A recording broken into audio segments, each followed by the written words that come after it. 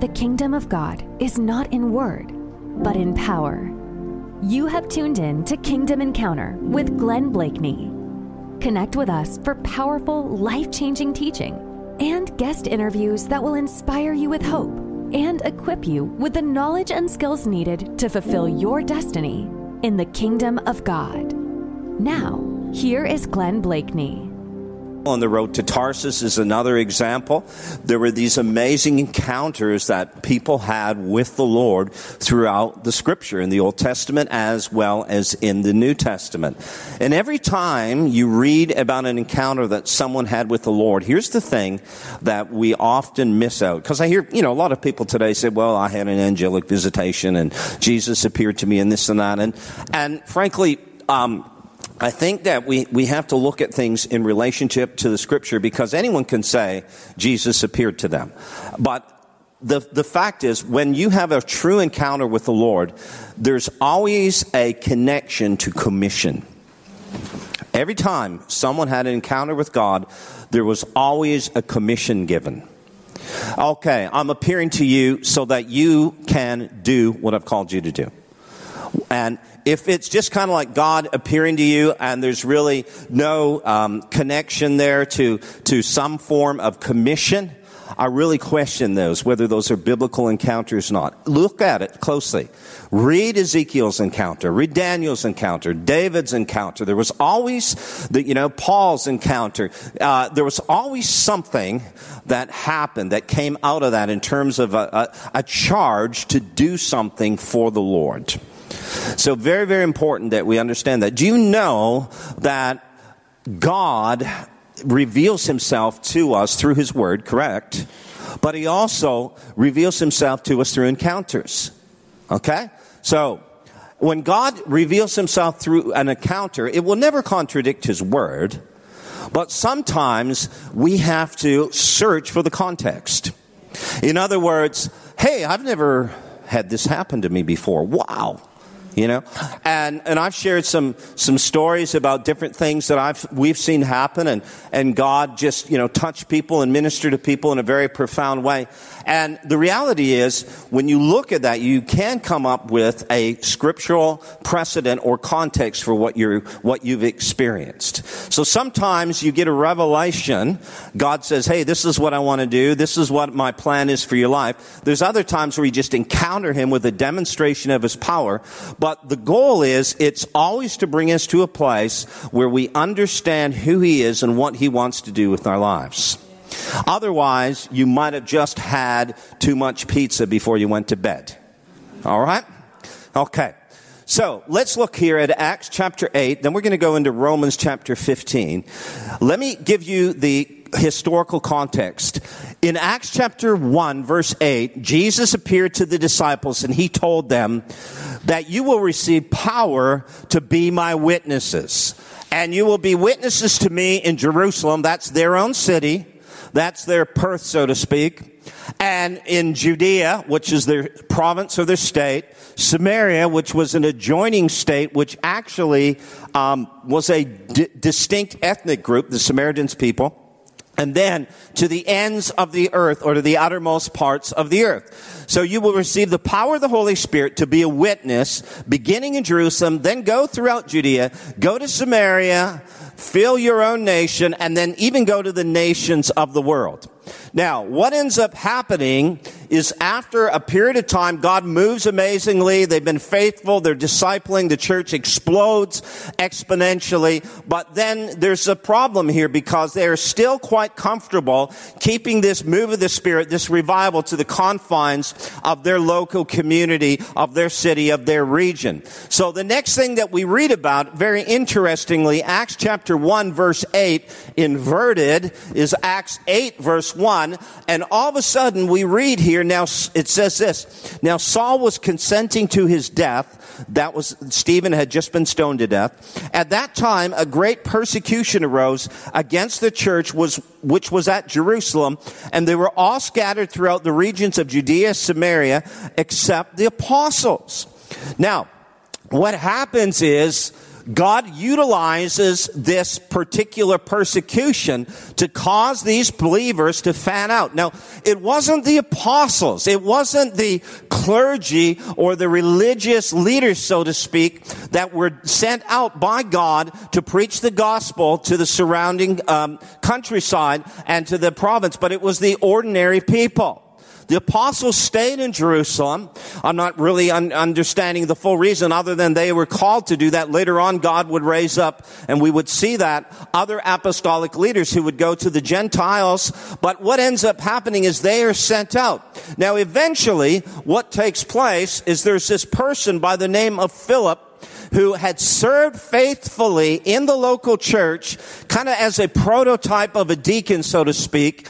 And then eventually, because he served faithfully and he was recognized, the hand of God upon his life, he ended up getting a promotion. And if you read in Acts 21, Philip is actually called an evangelist. So he's promoted from a deacon to an evangelist. Now, there's a lesson to be learned there, isn't there? A lot of people want to be rock stars, but they don't want to learn to play the chords. Hello?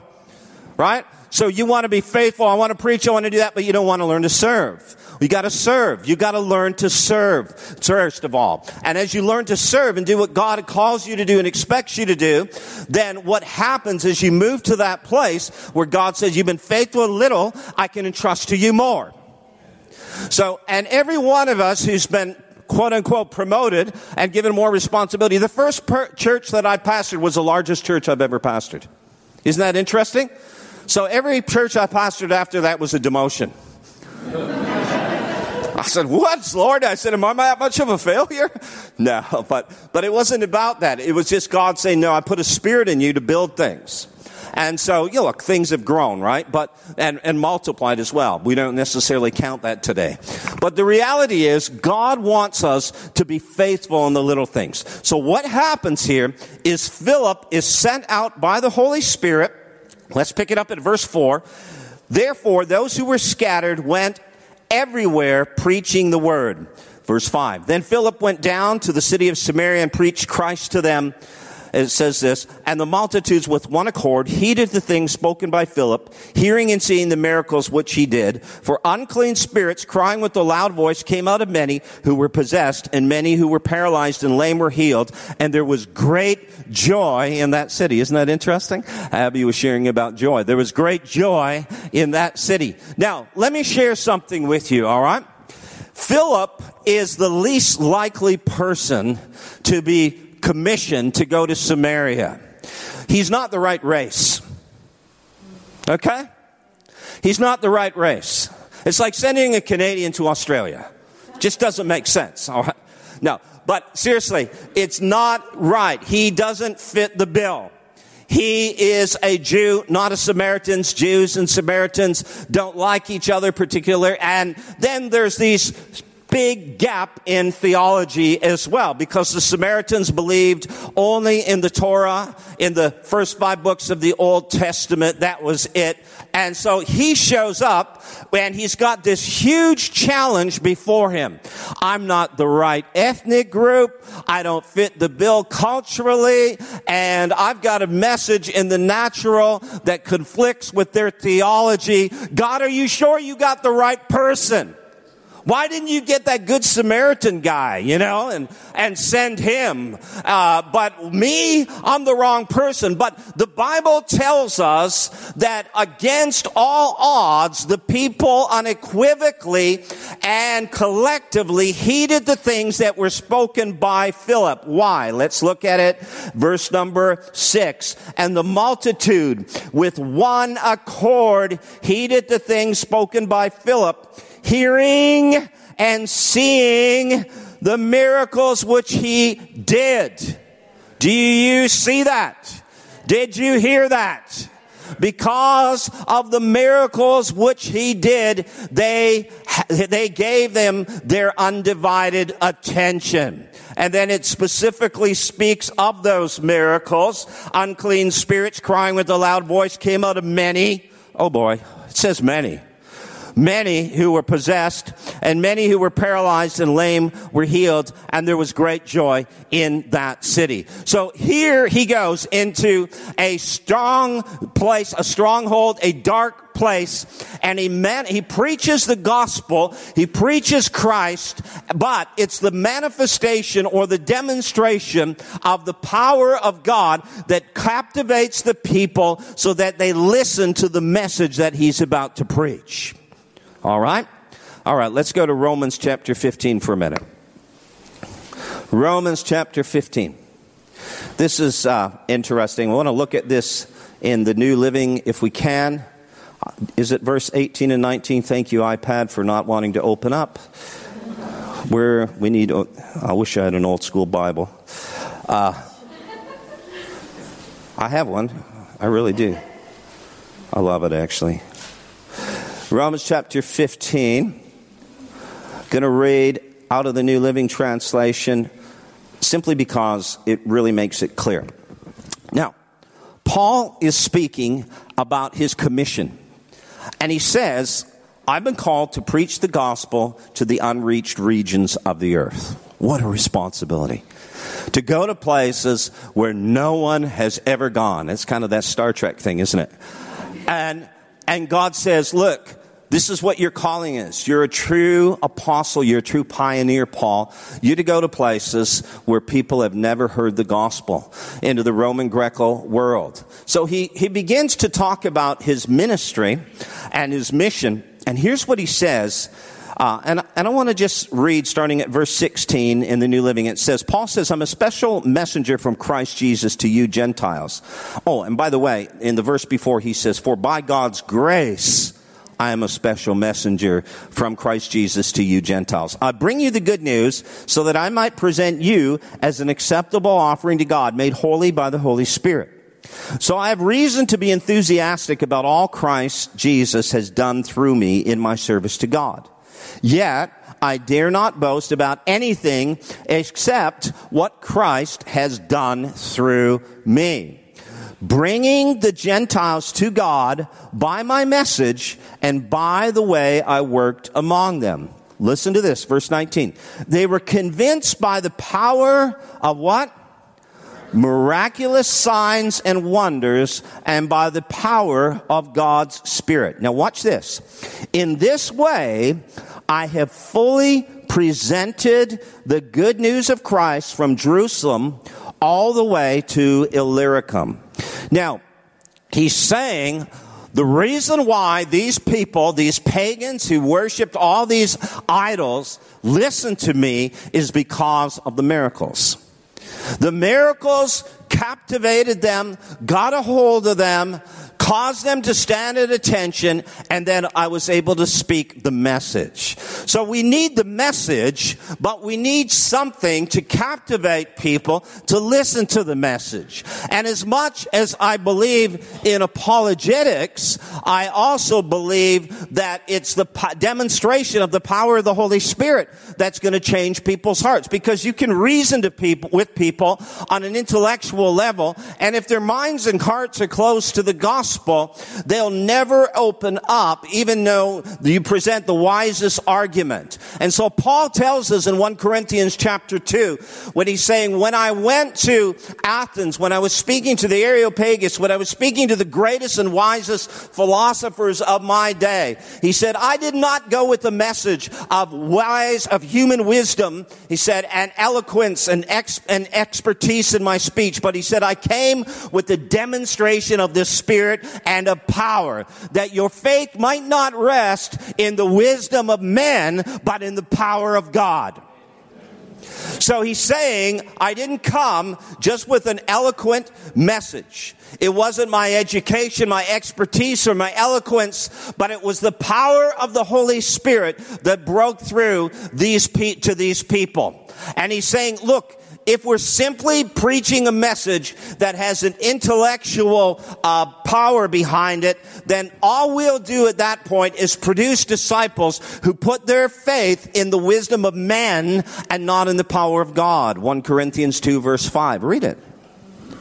So what we have today in many places is these Christians who can argue with anyone, refute anything on the basis of, well, archaeologists say this, the scripture says this, science proves that, and that's all good. But the reality is, guys, that's not going to win many people to Christ. There has to be the power of the gospel manifested, because the Bible says, Paul said, I'm not ashamed of the gospel, for it is the power of God unto the salvation of everyone that believes. So there has to be not just a message in declaration, but something that is put forth in demonstration.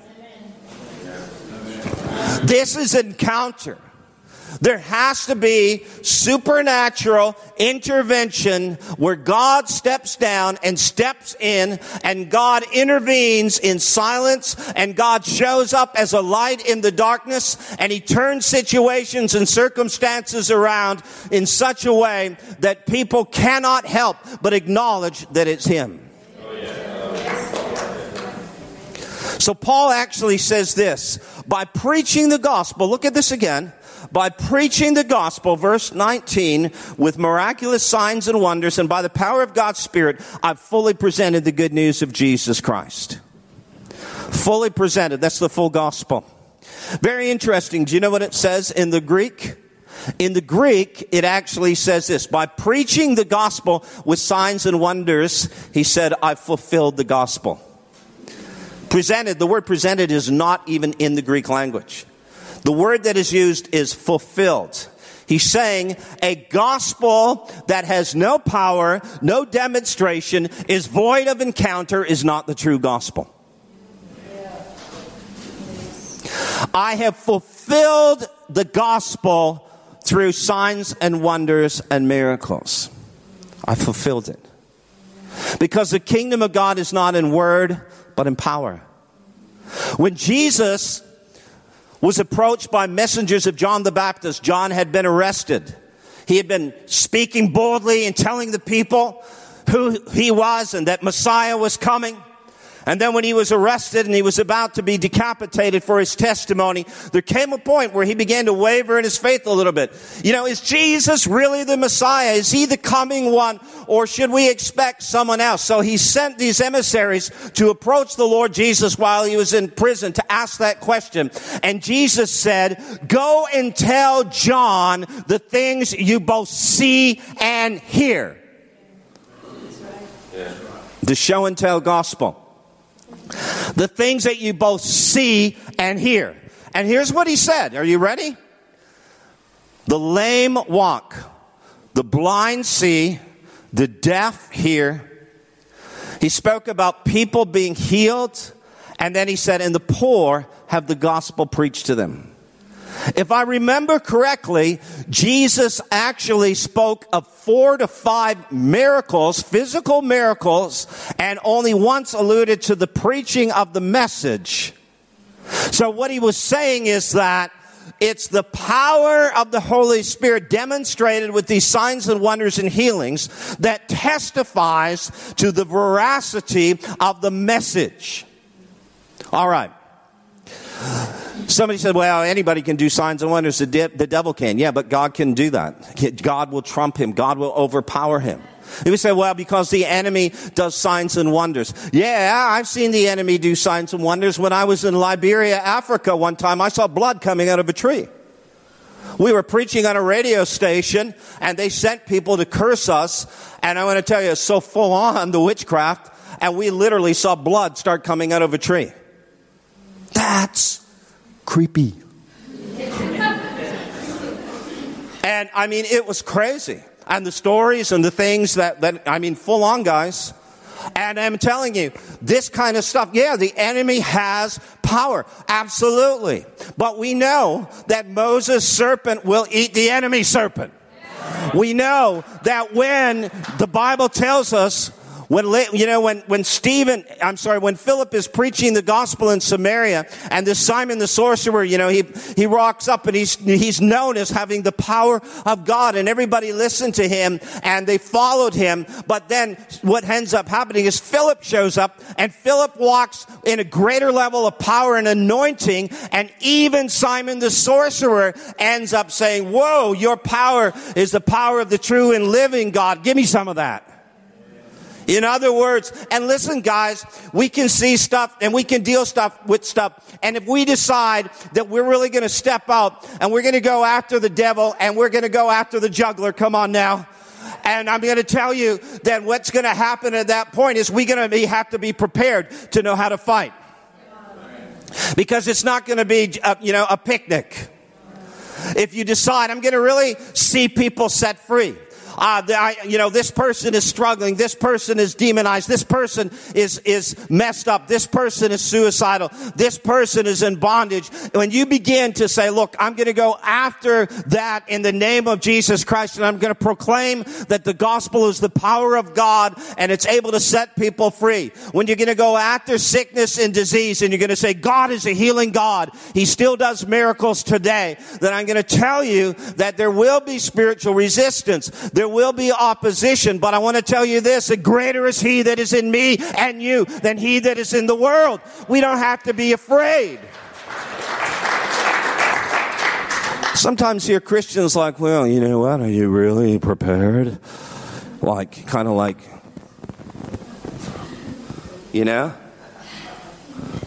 Yeah, I am. So what happens if the enemy says, boo? Remember Smith Wigglesworth? Hears a noise, gets up in the middle of the night, walks out into, the next room, and he says, oh, there's the devil sitting in a rocking chair, back and forth, Satan himself. And he said, oh, it's only you. Good night. It's only you. Good night. The reality is, the enemy just tries to use fear. That's all he has. That's all he can do. But the fact is, we have this power, guys, to set people free. We have this power to liberate cities. Do you see this in Acts chapter 8? Cities were liberated.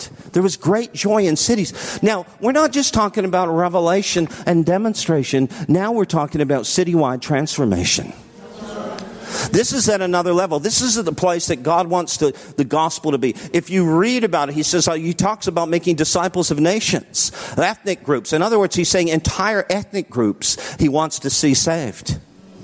Isn't that awesome? Entire nations saved. And you go to certain places in the world, this has been happening. This has truly been happening. I mean, there's some of the darkest places in the world. That's now some of the places that have more churches, more Christians than anywhere else. Places that were given up on. No hope. AIDS. Idi Amin. You know the story. Uganda. Now you go to Uganda. And they've dedicated the whole country to Jesus, the president and his wife. They have prayer. They have, freedom to preach the gospel in the schools.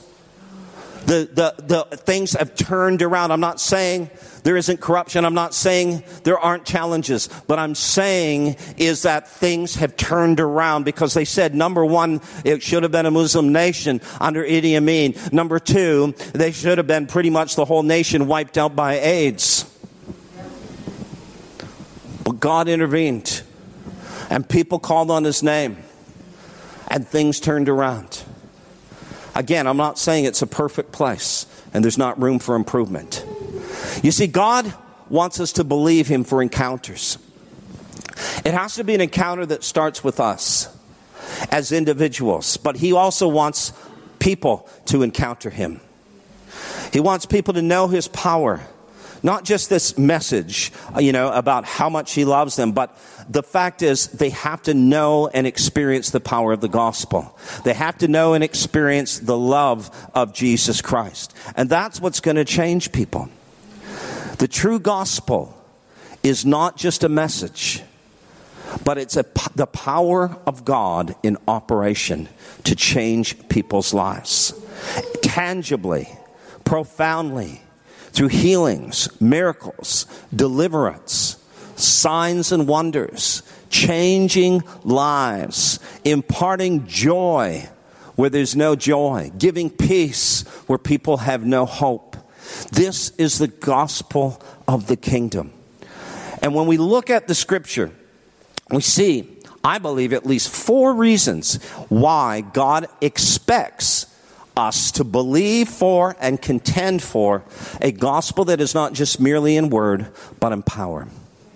There are at least 4 reasons. Over the next little while, I'm going to unpack some of these. The first thing that I want to talk about is simply this: the comprehensiveness of the gospel. For many of us, we have misunderstood the true message of the cross. You see, the message of the gospel is that Jesus is Savior. He's healer. He's deliverer. When it says in Scripture, you shall call his name Jesus. Of course, in Hebrew it says you shall call his name Yeshua. And Yeshua, which is the equivalent of what we say in Joshua. Joshua is the one who led them across out of the wilderness into the promised land where they possessed every promise that was theirs. So Jesus is a type of Joshua who led them into the promised land. He took them out of the wilderness, crossed over the Jordan River, and entered into the promised land where they experienced, or it was God's intention that they would experience, the fullness of all of his promises and all of the things and his blessings, that they would experience it in their lifetime. So it wasn't just, well, one day you will enter into heaven and this will be yours. If you read what God said through Moses and through Joshua, it was, when you enter into the land, you will possess all of my promises. You will be blessed. You will enter into peace. You will live in authority and security. And he said, and you will enter into a place of rest. When the rest that he speaks of literally speaks of spiritual authority, where you walk in such a place of power and authority that the enemy is afraid of you. Amen. If I were to preach this and really go into it, one of the places I would take you is 2 Chronicles chapter 20, where it says very clearly that Jehoshaphat, who was a righteous man, because his ways pleased the Lord, that the Lord gave him rest, and all of the nations around him were afraid of him, and they wouldn't even dare attack him because of the hand of God that was on his life. What does that mean when we're constantly saying, you know what, the enemy just keeps attacking me and keeps attacking me? Yeah, he's going to attack us. But the reality is, guys, we don't have to allow him to overcome us. That's right. We can laugh at him. And we can say, what you're doing right now might even try to put, fear, right? What does he use? He uses fear. Fear, like, well, I'm going to do this to you. It's like, who's afraid of the big bad wolf, right? I mean, come on. Look at what I mean. I'm going to do this to you. And you, if you are led by fear and not faith, it will result in one of two things happening in your life. Fear either paralyzes you or it causes you to panic. If it paralyzes you, you'll lag behind, you'll stay stuck, and you won't move forward with what God is trying to tell you to do. But it also can cause the opposite effect, where you panic and you just run ahead and you try to do things on your own. You get ahead of God and you're not walking in sync with the Lord.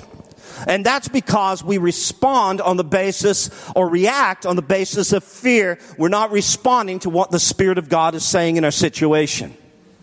And we have to come to that place where we realize that we have such an intimate, close walk with God that we understand the things that He's saying to us, and we can hear His voice, and we can know that we're being led by the Spirit, and we know that we have this power to destroy the works of the enemy. And so no matter what is happening in the natural, we're just going to dig deeper, we're just going to pray harder, we're just going to believe more so than we've ever done, and we're going to keep going after the promises of God, and we're going to keep worshiping God, and we're going to keep binding the enemy, and we're going to keep confronting him until we see the breakthrough that God has promised in His Word.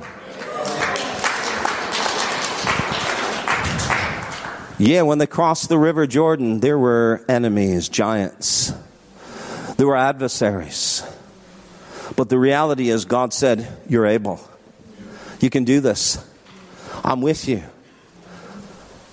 You don't have to allow this to happen in your life. And you know what the enemy does often? He tries to use people who have not learned, for whatever reason, to walk in their authority, to constantly be a source of distraction and preoccupation in your life. It could be a spouse, could be a child, it could be a friend, a family member, but he'll use those type of people who are struggling and who don't know who they are, and he wants you to get your eyes off of him and look at what he's doing in their life. And listen to me, it can be very subtle at times.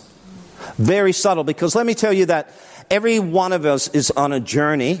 And I want to say there are some people that are here today who are at a place where in their relationship with God, there's still things they need to change. There's still areas they need to lay down and repent of and forsake and in order to follow after God. But the fact is, even in the midst of all of that, you can look at what's happening and you can see that area of weakness and that bondage or that sin in their lives, and you can focus just on that thing. And it's like, man, I wish they'd change. I wish they would, grow up or become the person God wants them to be. But have you not seen, or do you not see the rest of the picture? Do you not see where they were and where they are now?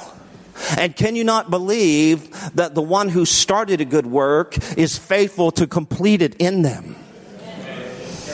And there comes that point where we have to believe that. And you know what? And when we enter rest, we know who we are. We know that when we decree a thing, it shall come to pass. We know that when we speak forth something and we bind the works of the enemy, that the powers of the enemy must submit, must listen.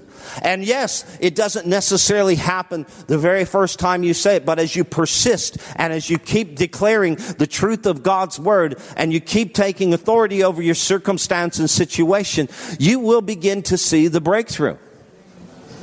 You will begin to see that situation turn. So the first thing that we have to come to an understanding about is that the nature of the gospel, the character or the comprehensiveness of the gospel isn't just a message that's about forgiving sins. That's certainly the most important part, because you can have your body healed and still not go to be with the Lord in eternity. Absolutely. But we also have to remember that the forgiveness of sins is just literally the entranceway into a life of kingdom reality.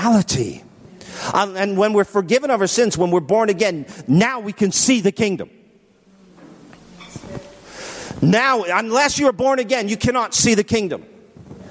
Jesus was saying you can't understand, you can't relate to, you can't inhabit and live in that culture of the kingdom unless you're born again.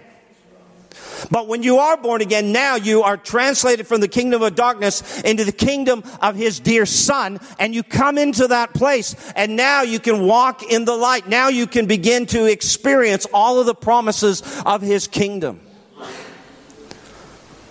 So we enter into it, but then there's a place where we realize, some people are like, well, really, it's not really. I'm more concerned about the fruit of the Spirit than I am in the gifts of the Spirit. And then we have other Christians that talk more about the gifts of the Spirit than the fruit of the Spirit. But people that, they talk about healing the sick, prophesying, speaking in tongues, but look at their lives. It's a train wreck. They're messed up. They've got problems. There's moral failures. We see it constantly. But the answer is not the opposite. Not to throw the baby out with the bathwater. Not to say, well, you know what?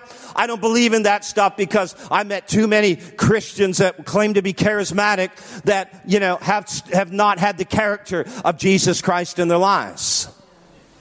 Yeah, you think the enemy says, yeah, go ahead, preach the gospel in your own strength. Yeah, you don't need the power of the Holy Spirit. Go try to live in your own strength. Try to do it in your own power and ability. And he's applauding that. He just loves that.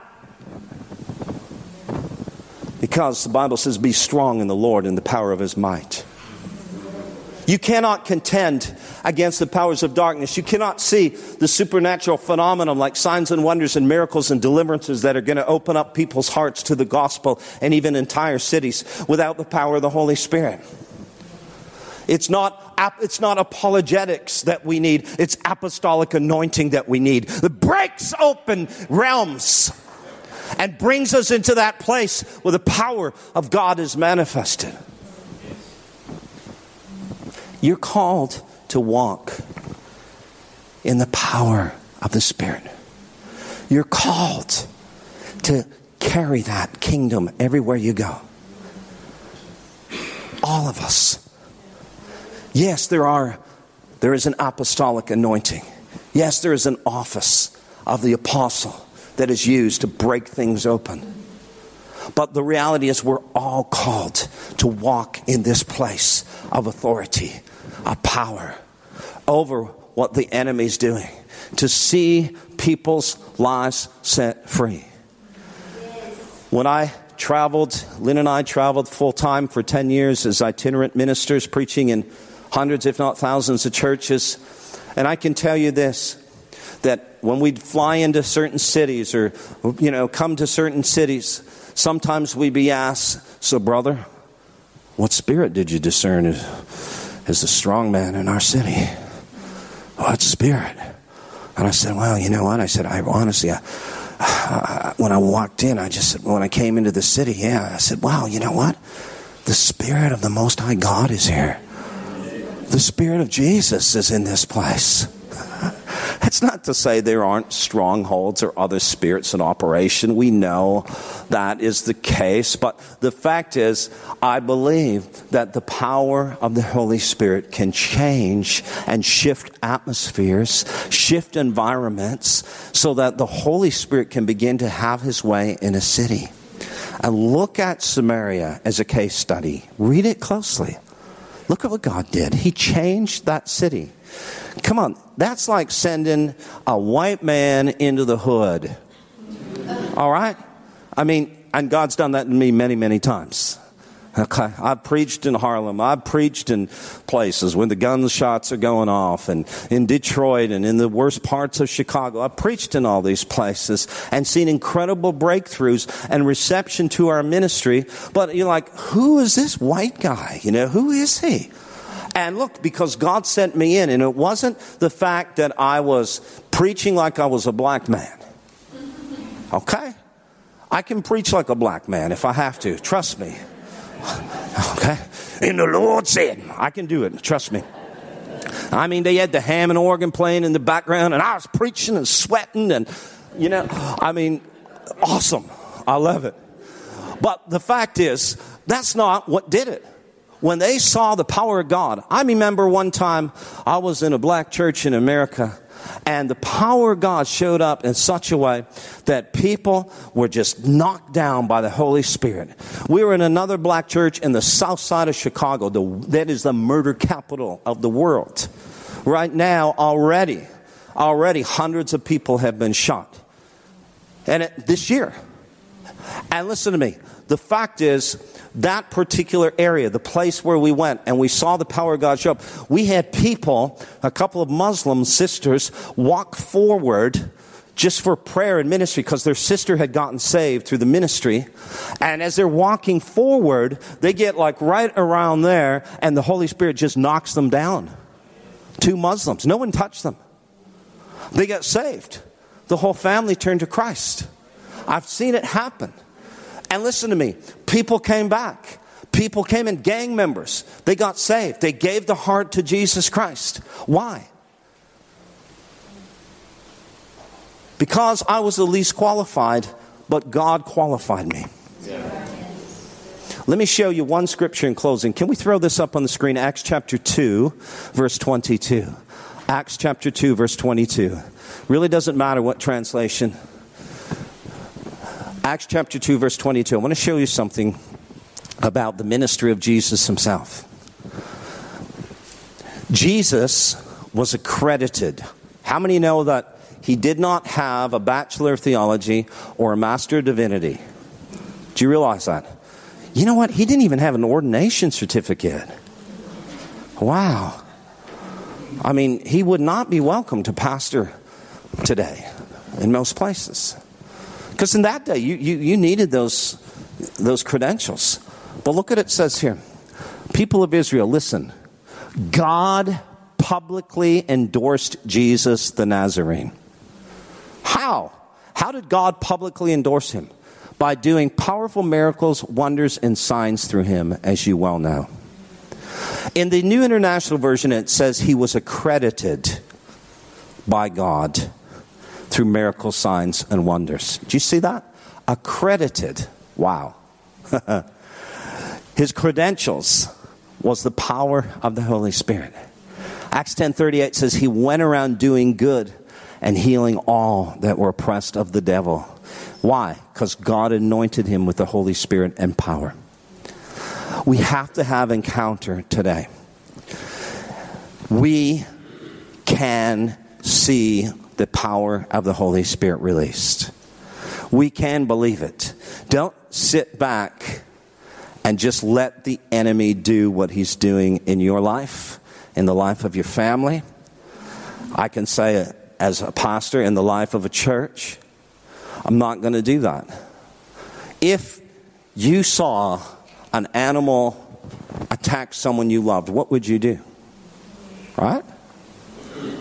You take a stick or whatever you had to and you chase off that animal. Right? And we see the enemy attacking people and we need a big stick. We need to just begin to go after him and say, no, I'm sorry. This is not acceptable. You're not allowed to do this. Because I have power and authority. And I have a big stick. It's the rod of God. Yeah.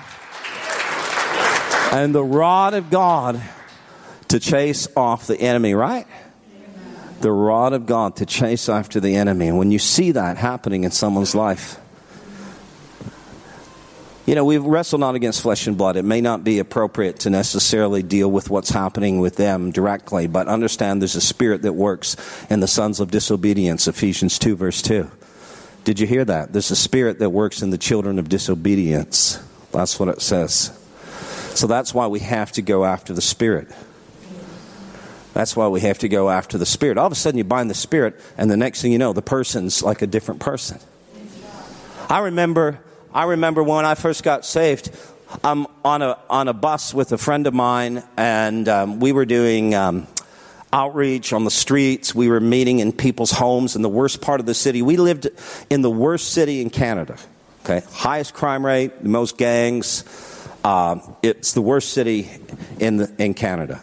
We lived there, and we went to the worst part of the worst city, and we started reaching out to people, and God started moving. And as we began to do that, what ends up happening is we see miracles take place. The Holy Spirit shows up in homes in different places. Well, it's one guy that I was with, and I was just a brand new Christian. He was mentoring me. We got on a bus, and we get on the bus, and this man gets on the bus, sits beside us, and he's clearly demonized. And all he does is start looking at us and cursing us and saying all sorts of nasty things, just sitting beside us. And my friend goes, "Shut up, I bind that spirit in Jesus' name, be quiet." And the guy went, I'm telling you, the whole bus ride, he couldn't even talk. Literally. I was like, whoa, that's power. Yeah, it actually worked. God has that type of power. But it's this simple childlike faith that says, no, you're not doing that. And we take authority. I'm telling you, the whole bus ride, he couldn't even talk. Literally. I was like, whoa, that's power. Yeah, it actually worked.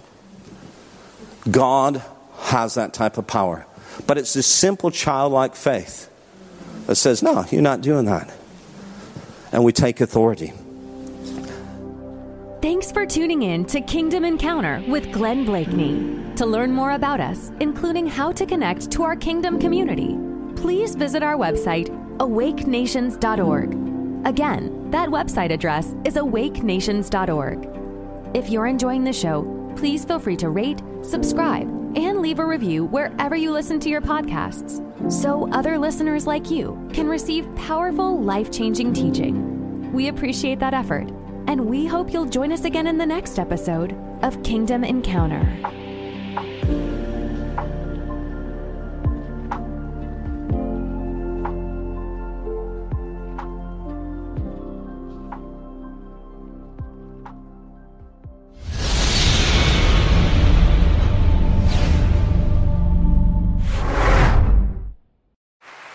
Hear that? Is that America cheering or a sausage patty sizzling to perfection?